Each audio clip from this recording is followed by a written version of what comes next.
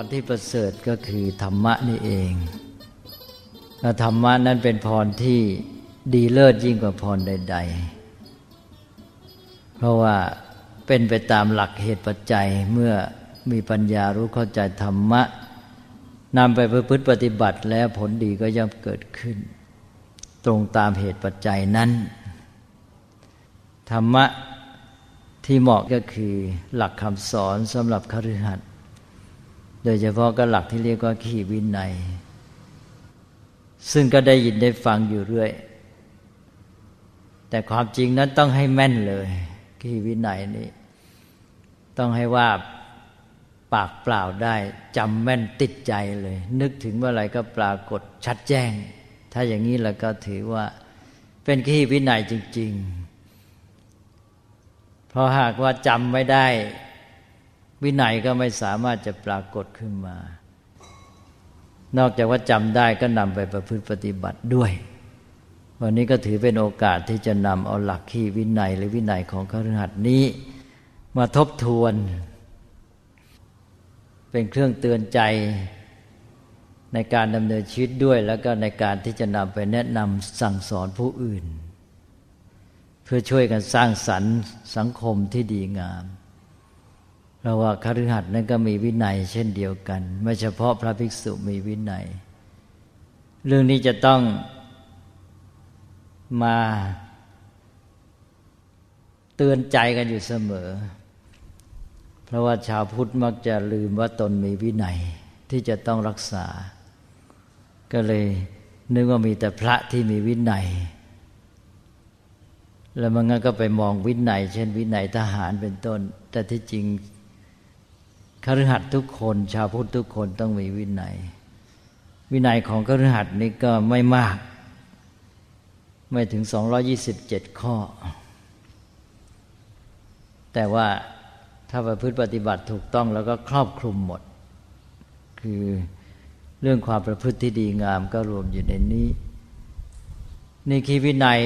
นัยของคฤหัสถ์สำหรับสร้างสรรค์ชีวิตเป็นระเบียบชีวิตด้วยเป็นระเบียบสังคมด้วย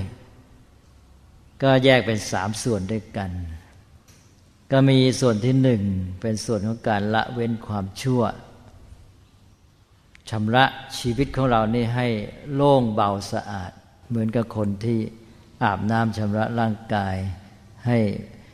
พ้นสิ่งสกปรกมัวหมองเราก็จะได้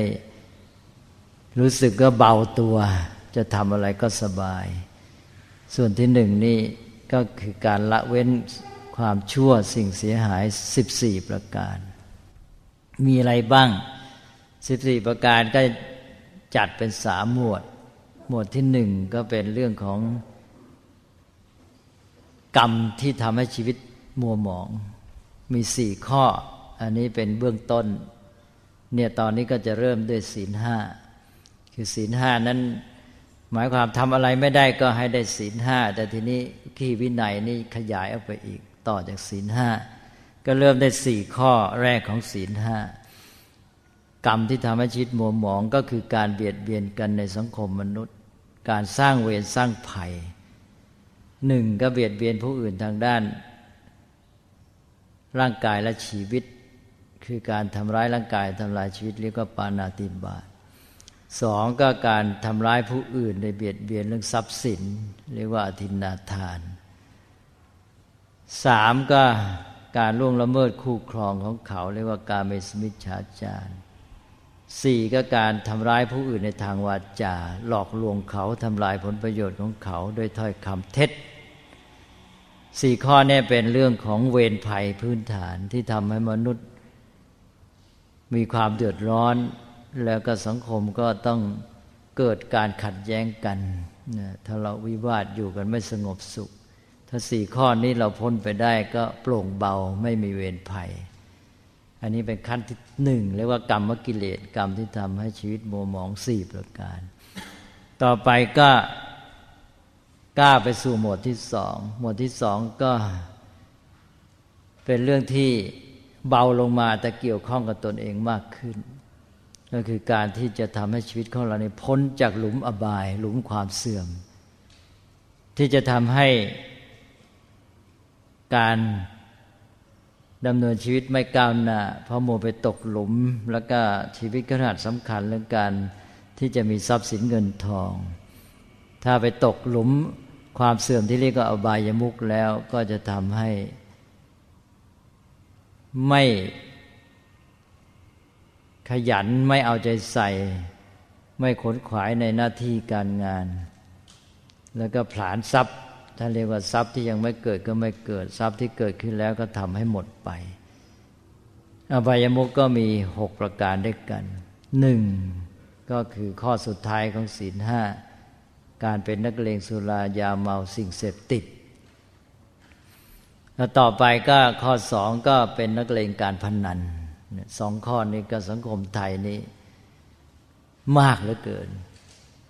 อบายมุขก็แสดงว่าสังคมไทยนี่ตกหลุมอบายตกหลุมความเสื่อมแค่นี้ก็ไปไม่ค่อยไหวฉะนั้นก็ต้องถอนตนให้พ้นจากอบายมุขหลุมอบายนี้ไป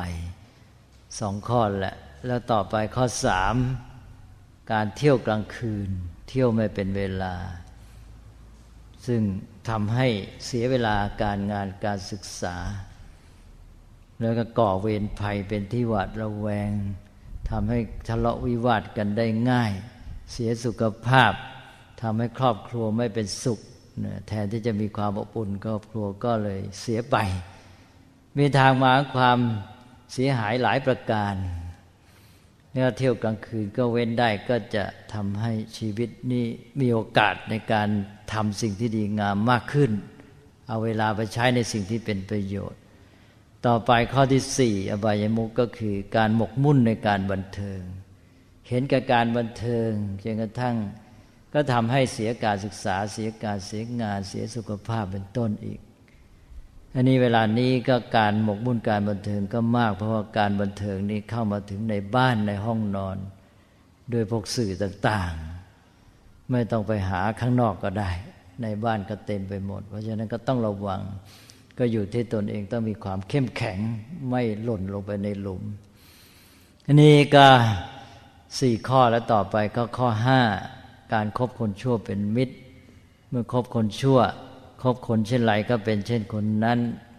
คบคนนักเลงสุรายาเสพติดก็พาไปติดยา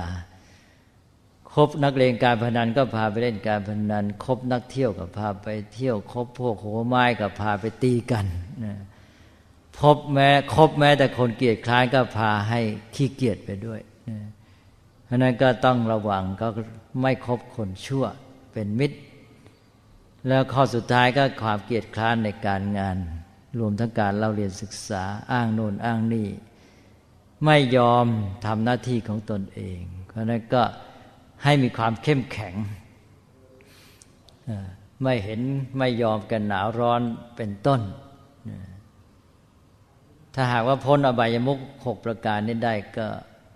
ชีวิตก็มีทางที่จะเจริญก้าวหน้าและแสดงถึงความมีจิตใจเข้มแข็งด้วยเพราะคนที่จะตกหลุมอบายมุขในปกติก็เป็นเพราะความอ่อนแอไม่สามารถที่จะเหนี่ยวรั้งตนเองและไม่สามารถยืนบนขาของตัวเองได้เต็มที่ก็เลยทรุดลงไปหรือหล่นลงไปนั่นก็ให้พ้นจากอบายมุขอีก6ประการนี้ต่อไปก็ยังมีสิ่งเสียหายอีก4นี่ก็เป็นเรื่องคนที่เจริญเติบโตเป็นผู้ใหญ่ขึ้นพอเราเติบโตขึ้นมาก็จะเป็นหัวหน้าครอบครัวเป็นหัวหน้าที่ทำงานหัวหน้าหมู่ชนมีความรับผิดชอบคนที่เป็นหัวหน้าก็จะต้องดำรงรักษาหมู่คณะของตนเองนั้นให้มีความสามัคคีเป็นต้นสิ่งหนึ่งที่สำคัญก็คือความเป็นธรรมเพราะฉะนั้นตรงนี้ก็ท่านก็จะให้หลักว่าอย่าให้เสียความเป็นธรรมการที่จะเสียความเป็นธรรมก็เกิดจากการละเมิดอคติการล่วงอคติ4ประการอคติ4ประการก็คือความลำเอียงอะไร1ลำเอียงเพราะชอบกันลำเอียงเพราะรักเรียกว่าฉันทาคติ2ลำเอียงเพราะชังไม่ชอบเรียกว่าโทสาคติ3ลำเอียงเพราะเขลาเพราะไม่รู้เรื่องเพราะไม่ใช้ปัญญาไตร่ตรองเพราะไม่หาข้อมูลข้อเท็จจริง ด่วนผลีผลามตัดสินลงไปเรียกว่าโมหคติลำเอียงเพราะหลงเพราะเขลาและสี่ลำเอียงเพราะกลัวก็ไม่สามารถรักษาความเป็นธรรมได้อันนี้ก็อคติสี่ประการถ้าเว้นจะได้เราก็จะรักษาความเป็นธรรมได้นี่ก็ครบและสามหมวดของสิ่งเสียหายที่ต้องละเว้นสำหรับวินัยของคฤหัสถ์14ประการก็ไม่มากเท่าไหร่แต่ว่ายากนะยากสำหรับสังคมไทยเวลาปัจจุบันเพราะว่าสังคมไทยเดี๋ยวนี้เหลวไหลไปเยอะต้องมีความเข้มแข็งพวกเราชาวพุทธจะต้องฟื้นฟูสังคมขึ้นมาให้ได้เนี่ยนี่ส่วนที่หนึ่งต่อไปส่วนที่สองก็เป็นเรื่องของการวางพื้นฐานชีวิตการวางพื้นฐานชีวิตก็มีเรื่องสองอย่างคือหนึ่งการเงินเศรษฐกิจสองเรื่องของคนการจัดการเรื่องคนกระดานที่หนึ่งก็เรื่องเงินทองเรื่องเงินทองนี่เป็นฐานสำคัญของชีวิตคฤหัสถ์ถ้าการเงินไม่ดีจะทำให้เกิดทุกข์มากเกิดความเดือดร้อนกังวลนอกจากทุกข์แล้วก็จะทำอะไรก็ขัดข้องแทนที่จะปลอดโปร่งทำอะไรได้เดินหน้าไปก็มัวพะวักพะวงนั่นท่านก็บอกว่าให้จัดการเรื่องการเงินทรัพย์สินให้มันดีให้มั่นคงและมั่นใจเราจะได้ก้าวไปสู่การทำหน้าที่การงานการศึกษาได้เต็มที่เต็มใจของเราการเงินนั้นก็มีสองระดับขั้นที่หนึ่งก็คือการแสวงหาด้วยความขยันหมั่นเพียรก็ให้ขยันเหมือนแมลงผึ้งนี่ถึงเวลาก็ออกละไม่อยู่แล้วก็แม้แต่เล็กๆน้อยๆก็เก็บสะสมได้นะได้น้ำหวานเกสรดอกไม้อะไรนิดๆหน่อยๆมาสร้างรังให้ใหญ่โตโดยมีความสามัคคีพร้อมเพรียงกันเช่นอย่างในครอบครัวก็ต้องมีความสามัคคีกันก็จะทำให้การเงินเนี่ยดีนะขยันหาแล้วก็รักษาให้ดีแต่ทีนี้ขั้นต่อไปก็วางแผนการใช้จ่ายตรงนี้พระพุทธเจ้าจะเน้นเรื่องการวางแผนการใช้จ่ายถ้าการใช้จ่ายเรื่อยเปื่อยไม่มีแผนมันก็ทำให้ไม่มั่นคงและไม่มั่นใจคนที่มีแผนจัดทำอะไรตามแผนที่วางไว้ก็คือมีระเบียบนั่นเองเมื่อมีระเบียบแล้วก็เกิดความมั่นใจพอนึกขึ้นมาก็ชัดเจนว่าการเงินของเราเป็นอย่างไรจะใช้จ่ายอะไรเท่าไหร่เนี่ยอันนี้ต้องชัดต้องแม่นก็ขอย้ำว่าเรื่องการเงินนี่คนไทยเราก็ปล่อยปละละเลยอยู่ในความประมาทกันมากอันนั้นก็ควรจะนำหลักที่พระพุทธเจ้าสอนมาใช้เป็นชาวพุทธแล้วก็ไม่ปฏิบัติตามแม้แต่เรื่องง่ายๆเอาระวางแผนการใช้ทรัพย์ก็จัดทรัพย์เป็นส่วนๆว่าจะใช้จ่ายอะไรเท่าไหร่ท่านก็วางไว้เป็นตัวอย่างนี่ตามสมัยโบราณอาจจะใช้ให้เหมาะกับสมัยนี้ก็มาปรับเอาแล้วก็บอกให้จัดสรรทรัพย์เป็น4ส่วนที่1นะให้ใช้จ่ายแล้วใช้จ่ายก็แบ่งไปอีกใช้จ่ายเลี้ยงตัวเลี้ยงครอบครัวเลี้ยงบิดามารดาเลี้ยงคนในปกครองดูแลทั้งหลายที่เรารับผิดชอบให้เป็นสุขเหมือนกันนะเมื่อทุกคนที่เรารับผิดชอบเป็นสุขแล้วทีนี้ก็มีเงินเหลือจากนั้นก็ช่วยเหลือเพื่อนมนุษย์ที่เขาตกทุกข์ได้ยากเป็นต้นทำการกุศลทำความดีอะไรที่เป็นการสร้างสรรค์สังคมก็ร่วมช่วยเหลือทั้งหมดเนี่ยอยู่ในส่วนที่หนึ่งที่เรียกว่าใช้จ่ายนะก็ไปคิดดูวางแผนให้ดีต่อไปอีก2ส่วนลงทุนทำกิจการงานการงานนี่เป็นเรื่องใหญ่ของชีวิตท่านให้มากนะให้2ส่วนเลยจะทำงานอะไรก็ว่าไปตามงานนั้นทีนี้ต่อไปอีกส่วนหนึ่งเก็บไว้เป็นหลักประกันชีวิตในยามจำเป็นเพราะว่าธรรมชาติก็ดีสังคมก็ดีชีวิตของทุกคนก็ดีเนี่ยตกอยู่ใต้ความไม่เที่ยงแท้แน่นอนเพราะนั้นประมาทไม่ได้ก็ต้องสร้างหลักประกันไว้ก็คือเก็บทรัพย์ไว้ส่วนหนึ่งว่าเกิดมีเหตุการณ์อะไรขึ้นไม่คาดฝันก็มีใช้จ่ายนะอันนี้แหละเป็นเหตุที่จะทำให้เรามีความมั่นใจและก็มีความมั่นคงในเรื่องการเงินพ อการเงินมั่นคงแล้วทีนี้ส่วนอื่นก็จะพลอยมั่นคงและก้าวไปได้ต่อไปก็อีกด้านหนึ่งก็คือเรื่องคนก็คือรู้จักคบหาเลือกคบทั้งคนระดับเดียวกันทั้งคนที่มาช่วยงานทั้งคนที่เราจะไปปรึกษาหารือเป็นครูอาจารย์เป็นผู้บังคับบัญชาหรืออะไรก็แล้วแต่เป็นทางความเจริญก้าวหน้านะครับท่านก็ให้เลือกคบมิตรให้เว้นมิตรเทียมหรือศัตรูผู้มาในร่างมิตร4ประเภทซึ่งมีลักษณะประเภทละ4แล้วก็คบหามิตรแท้คือมิตรด้วยใจจริงซึ่งมี4ประเภทแต่ละประเภทก็มีลักษณะอย่างละ4อันนี้ก็ให้แต่หัวข้อเป็นอันนะโดยสาระสำคัญก็คือว่าเลือกคบคนแล้วก็เลือกคบคนดีเว้นคนชั่วแต่ว่าท่านก็ยกเว้นบอกว่าไม่คบคนผ่านเว้นแต่จะช่วยเขาไม่ใช่หมายความว่าจะไม่เอาใจใส่คนโง่คนผ่านคนเลวซะเลยคือถ้าเราแข็งพอเราก็ต้องช่วยเหลือผู้อื่นดึงคนผ่านคนไม่ดีขึ้นมาสู่ความดีงามทีนี้ต่อไปก็เอาละแต่หัวข้อพอสมควรนี่ต่อไปก็ก้าวไปสู่ส่วนที่3นี่เป็นเรื่องของการอยู่ร่วมสังคมการมีชีวิตที่เกื้อกูลต่อผู้อื่นแล้วก็ทำหน้าที่ต่อเพื่อนมนุษย์ให้ถูกต้องเพื่อนมนุษย์ที่อยู่ในสังคมก็อยู่รอบตัวเราท่านก็บอกว่าคนเหล่านั้นก็อยู่ในสถานะต่างๆโดยสัมพันธ์กับตัวเรานั้นท่านก็เลยแบ่งคนเหล่านี้เป็นเหมือนทิศเป็นทิศทั้ง6ก็แบ่งคนเป็นสถานะต่างๆตามทิศเหล่านี้เริ่มด้วยทิศที่1คือทิศเบื้องหน้าทิศเบื้องหน้าผู้มาก่อนก็ได้แก่บิดามารดาคุณพ่อคุณแม่มาก่อนเราเป็นผู้นำชีวิตของเรา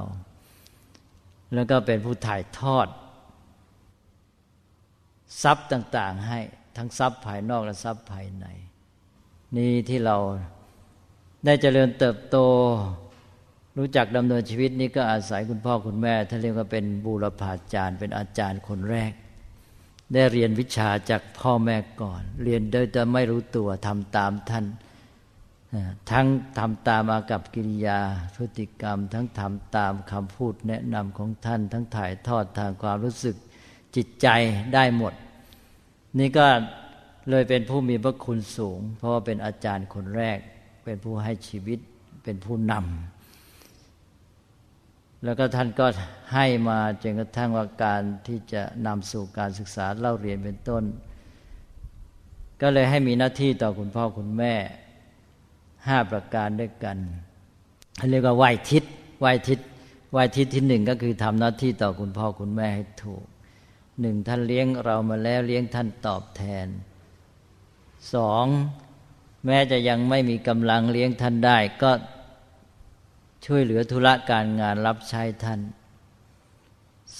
3ดำรงรักษาวงตระกูลอย่างน้อยก็รักษาชื่อเสียงเกียรติคุณของพ่อแม่ไว้ให้ดีไม่ให้เสื่อมเสียไปเพราะเราแต่ว่าช่วยเชิดชูให้สูงยิ่งขึ้น4ก็ทำตนให้สมเป็นทายาทเป็นผู้รับมรดกให้รับมรดกทั้งทางทรัพย์ทางวัตถุและทรัพย์ภายในคือพ่อแม่มีคุณธรรมความดีความขยันหมั่นเพียรอะไรก็รู้จักรับรู้จักถ่ายทอดเอามาก็รับทรัพย์มรดกทางนามธรรมด้วยแล้วก็5เมื่อท่านล่วงลับไปแล้วก็ทำบุญอุทิศให้ท่านอันนี้ก็เป็นหน้าที่ต่อบิดามารดาถ้าเป็นพ่อแม่เองก็ทำหน้าที่ต่อลูก5ประการนี่ก็เป็นตัวอย่างเอาทิศที่1เป็นตัวอย่างต่อไปทิศที่2ทิศเบื้องขวาครูอาจารย์เป็นลูกศิษย์ก็ทำหน้าที่ต่อครูอาจารย์5เป็นอาจารย์ลูกก็ทำหน้าที่ต่อลูกศิษย์5ต่อไปก็ทิศเบื้องหลังก็คือผู้มาทีหลังได้กับคู่ครองนี่อีกนานตามหลังพ่อแม่มันนานตั้ง20ปี30ปีนี่ทิศเบื้องหลังนี่ก็มีหน้าที่ต่อกันก็คือสามีภรรยาสามีก็มีหน้าที่ต่อภรรยา5ภรรยาก็มีหน้าที่ต่อสามี5อย่าง ก็ทำหน้าที่ต่อกันให้ถูกต้องต่อไปทิศที่สี่ทิศเบื้องซ้ายก็ผู้เกื้อหนุนกันประคับประคองกันทำให้อย่างน้อยอบอุ่นใจก็ได้แก่มิตรเพื่อนต่อเพื่อนก็มีหน้าที่ต่อการฝ่ายละห้าต่อไปทิศที่ห้าทิศเบื้องล่างได้แก่ผู้ใต้บังคับบัญชาคนรับใช้คนงานกรรมกรก็มีหน้าที่ต่อกันระหว่างนายงานกับคนงานฝ่ายละห้าเช่นให้มีความเป็นธรรมมีน้ำใจต่อกันช่วยเหลือเกื้อกูลเอาใจใส่กันให้ดีงามเพื่อจะให้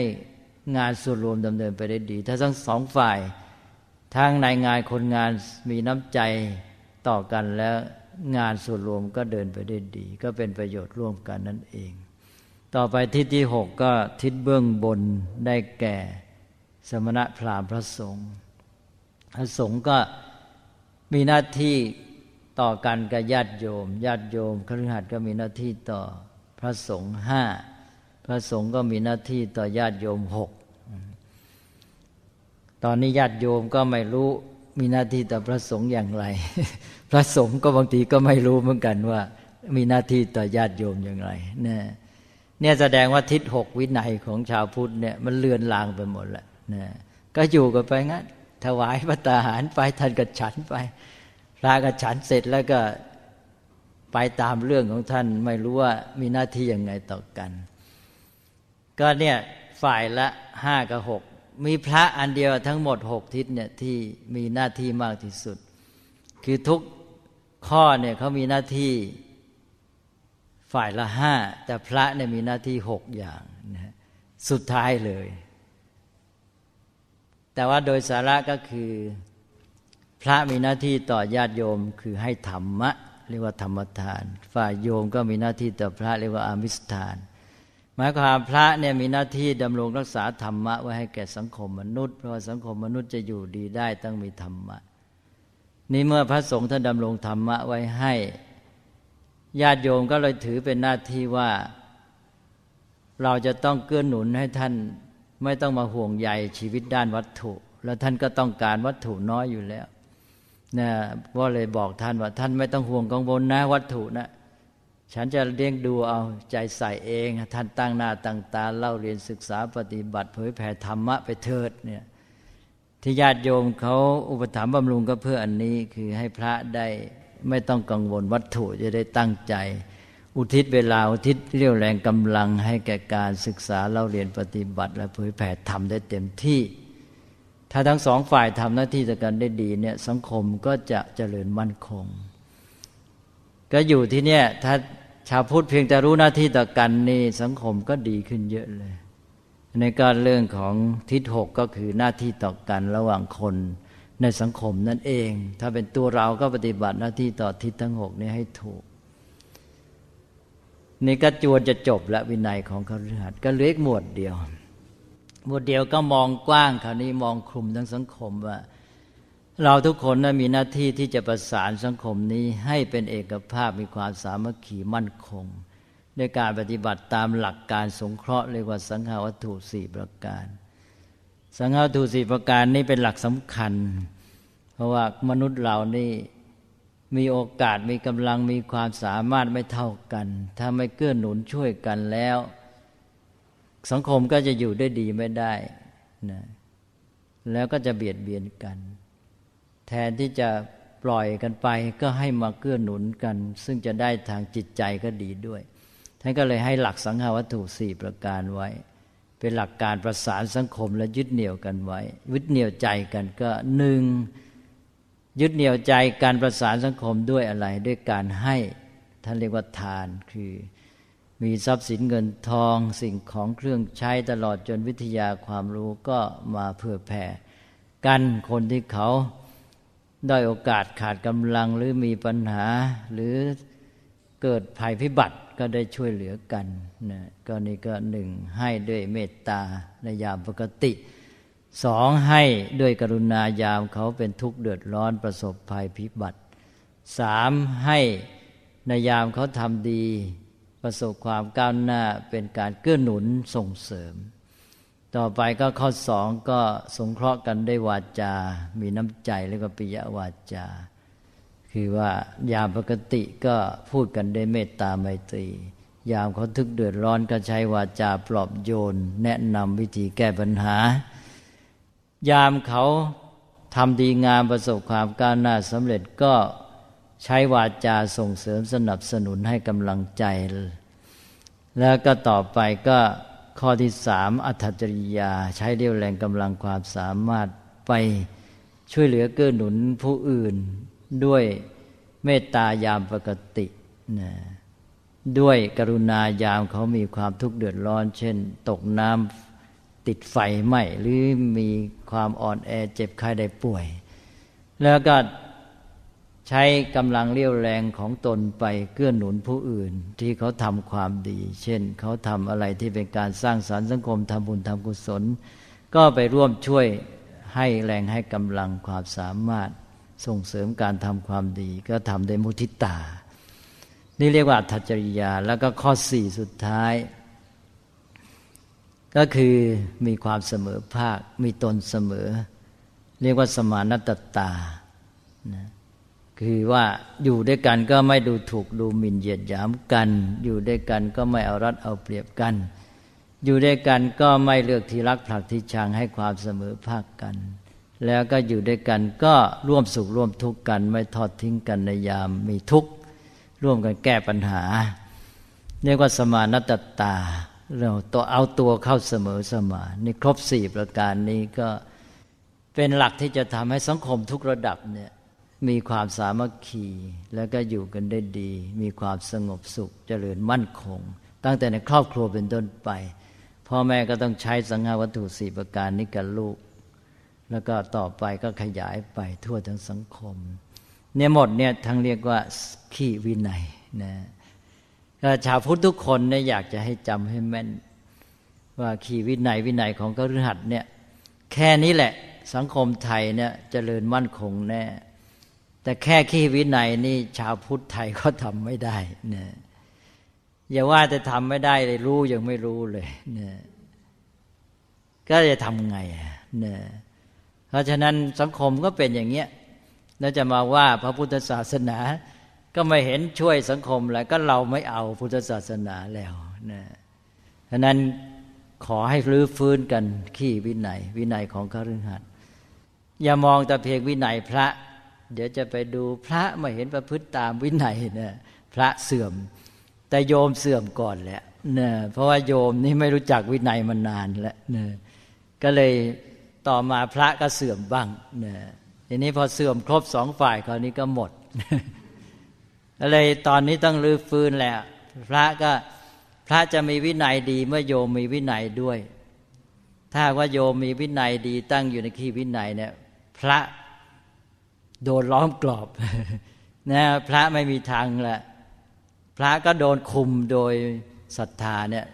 โดยไม่รู้ตัวเลยเพราะโยมอยู่ในวินัยแล้วพระก็ดิ้นไม่ได้แหละพระก็ต้องอยู่ในวินัยด้วยก็คุมกันเป็นชั้นๆคุมกันด้วยความเคารพนับถือปฏิบัติที่ถูกต้องนะตอนนี้ก็เลยมาย้ำเรื่องขีวินัยของคฤหัสถ์เนี่ย3ส่วนก็มี1เว้นความชั่วเสียหาย14ประการ2วางฐานชีวิตให้มั่น2ด้านแล้วก็3ก็ทำหน้าที่ต่อสังคมนะให้ถูกต้องโดยหลักทิศ6แล้วก็สังฆวัตถุ4จบขีวินัยแล้วทีนี้ก็ชีวิตก็มีระเบียบสังคมก็มีระเบียบนะการจัดระเบียบสังคมสำเร็จนะตอนนี้ก็สังคมไทยกำลังพยายามแค่จัดระเบียบกันตอนนี้ก็หนักหนาเต็มทีนี่พอมีขีวินัยระเบียบชีวิตระเบียบสังคมดีแล้วท่านก็บอกเอาแล้วตอนนี้เดินหน้าต้องวางจุดหมายชีวิตแต่ละคนก็ดำเนินชีวิตไปสู่จุดหมายพระพุทธเจ้าก็วางจุดหมายมาให้อีกโดยมากคนเนี่ยไปคิดกันเอาอะไรเป็นจุดหมายชีวิตมักจะมองอันเดียวพระพุทธเจ้าเนี่ยตรัสแบ่งเป็นระดับเป็นขั้นๆก็วางระดับจุดหมายเป็น3ขั้นนะระดับที่1อะไรจุดหมายขั้นตาเห็นทิฏฐธรรมิกัตถะที่เป็นรูปธรรมปัจจุบันทันตาอะไรบ้าง อะไรนะว่าดังๆอุทธานสัมปทาอันนี้เป็นวิธีเนี่ยโดยมากท่องกันเป็นประโยชน์ปัจจุบันที่จริง4ข้อเนี่ยไม่ใช่ตัวประโยชน์มันเป็นข้อปฏิบัติเพื่อให้บรรลุจุดหมายนะอุทธานสัมปทาถึงพร้อมในความขยันหมั่นเพียรอารักขสัมปทาถึงพร้อมในการรักษากัลยาณมิตรตามีมิตรดีงามและสมชีวิตาเลี้ยงชีวิตพอดีอันนี้ท่านเรียกว่าเป็นธรรมะที่เป็นไปเพื่อประโยชน์ปัจจุบันไม่ใช่ตัวประโยชน์และประโยชน์ปัจจุบันเฉพาะในที่นี้จำกัดเฉพาะทรัพย์สินเงินทองซึ่งแคบนะความจริงพระพุทธเจ้าตรัสเนี่ยมากกว่านี้เยอะนะตัวประโยชน์คืออย่างนี้ตัวประโยชน์ปัจจุบันเนี่ย1ทรัพย์สินเงินทองเรื่องเศรษฐกิจอันนี้คือตัวประโยชน์ตัวจุดหมายและที่อุทธานสัมปทานเป็นวิธีปฏิบัติเพื่อให้ได้ประโยชน์อันนี้เวลาอ่านในแบบในตำราเนี่ยมันพลาดอันนั้นก็เลยบางทีเข้าใจผิดอันนึกว่านั้นเป็นตัวประโยชน์ถ้าถึงความด้วยความหมั่นมันจะเป็นตัวประโยชน์หรือจุดหมายได้ยังไงใช่ไหมมันเป็นไม่ได้มันเป็นข้อปฏิบัติเพื่อให้บรรลุจุดหมายนะตัวจุดหมายคือ1การมีทรัพย์สินเงินทองอย่างน้อยพึ่งตนเองได้ในทางเศรษฐกิจนี่อันที่1เนี่ยจะเห็นว่าพระพุทธเจ้าเน้นเรื่องเงินทองมากสำหรับคฤหัสถ์อย่ามาว่าพุทธศาสนานี่ไม่เอาใจใส่วัตถุต้องพูดแยกให้ถูกเป็นด้านๆท่านถือว่าวัตถุอย่างเดียวไม่พอแต่ไม่ใช่ไม่สำคัญเนี่ยแล้วก็สำคัญต่อชีวิตในแต่ละระดับไม่เหมือนกันสำหรับคฤหัสถ์สำคัญแบบหนึ่งสำหรับพระสำคัญอีกแบบหนึ่งไม่เหมือนกันต้องแยกแยะให้ถูกอย่าพูดคลุมๆก็เอาละ1ก็คือเรื่องทรัพย์สินเงินทองก็ต้องใช้หลักที่ว่ามีความขยันหมั่นเพียรเป็นต้นเก็บรักษาใช้จ่ายให้เป็นอะไรวางแผนอะไรพวกนี้นี่ก็จุดหมายที่1ด้านทรัพย์สินเงินทองพึ่งตัวเองในทางเศรษฐกิจ2สถานะทางสังคมอย่างน้อยทำตัวให้เป็นที่ยอมรับไม่น่ารังเกียจแล้วก็ก้าวหน้าไปในยศตำแหน่งหน้าที่การงานมียศศักดิ์บริวารอันนี้เรียกว่าเป็นขั้นด้านที่2ของประโยชน์จุดหมายทันตาหรือปัจจุบันแล้ว3ก็เรื่องอะไรเรื่องสุขภาพร่างกายแข็งแรงอย่างพระพุทธเจ้าก็ตรัสข้าพเจ้าประเสริฐที่โกศลเล่าแทรกก็ได้ญาติโยมจะได้ฟังด้วยนะพระเจ้าประเสริฐที่โกศลเนี่ยมีพระชนมายุเท่าพระพุทธเจ้าอันนี้ก็รักพระพุทธเจ้ามากมีโอกาสก็ไปเฝ้าพระพุทธเจ้าแต่ทีนี้พระองค์เนี่ยเสวยจุก็ทรงพระอ้วนนะอันนี้ก็อ้วนก็อุ้ยอ้ายเนี่ยอุ้ยอ้ายแล้วก็อึดอัดเนี่ยเวลาไปเฝ้าพระพุทธเจ้าวันหนึ่งนี่เสวยไปใหม่ๆนี่พอไปประทับนั่งแล้วทีนี้ก็ทรงอึดอัดพระพุทธเจ้าทรงสังเกตเห็นพระพุทธเจ้าก็เลยตรัสคาถาออกมาซึ่งโดยสาระสำคัญก็บอกว่าเนี่ยผู้ที่มีสติแล้วก็รู้จักประมาณในการบริโภคให้พอดีเนี่ยก็จะการย่อยต่างๆก็เป็นไปได้ดีแล้วก็จะมีอายุยืนและพระองค์ก็ตรัสโดยสาระสำคัญทำนองเนี้ยพระเจ้าประเสริฐที่โกศลก็ทรงเข้าใจว่าพระพุทธเจ้าทรงเตือนพระองค์นะด้วยความปรารถนาดีก็เลยทรงหันไปตรัสกับราชวัลลบเนี่ยคือผู้ติดตามคนสนิทนั่นเองบอกว่าหลานเป็นหลานเนี่ยนะราชวัลลบคนเนี่ยบอกเอาช่วยจำไว้หน่อยคาถานี้ท่องไว้เวลาฉันเสวยแล้วนะ